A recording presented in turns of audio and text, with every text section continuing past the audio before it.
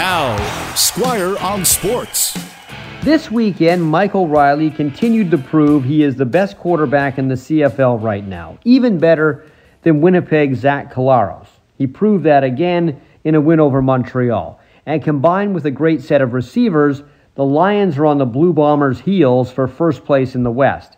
And this Friday, BC will face Saskatchewan, whom they lost to in Week 1 of the season. And in that game, the Lions had a bad first half.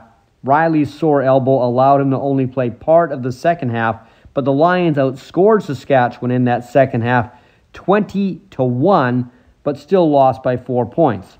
BC also missed 2 field goals in that game. So being at home this time, even though home games against Saskatchewan are kind of like home games for the Canucks when the Leafs or Canadians come to town, should help BC. Now last night, the Whitecaps got a point in a game where they could have gotten the win if they had capitalized on some great chances, but probably they should consider themselves lucky because Colorado missed more scoring chances than they did. The Whitecaps are running out of racetrack for a playoff spot. They still have a chance. But the good thing last night is we got to see more of Ryan Gauld and Lucas Cavallini together.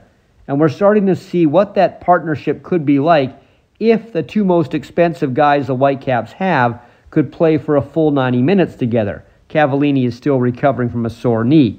90 minutes together will make them a lot more fun to watch.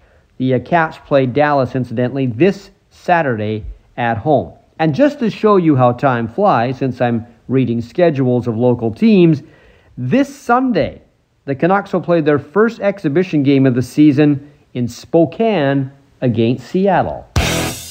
Squire on Sports on 980 CKNW.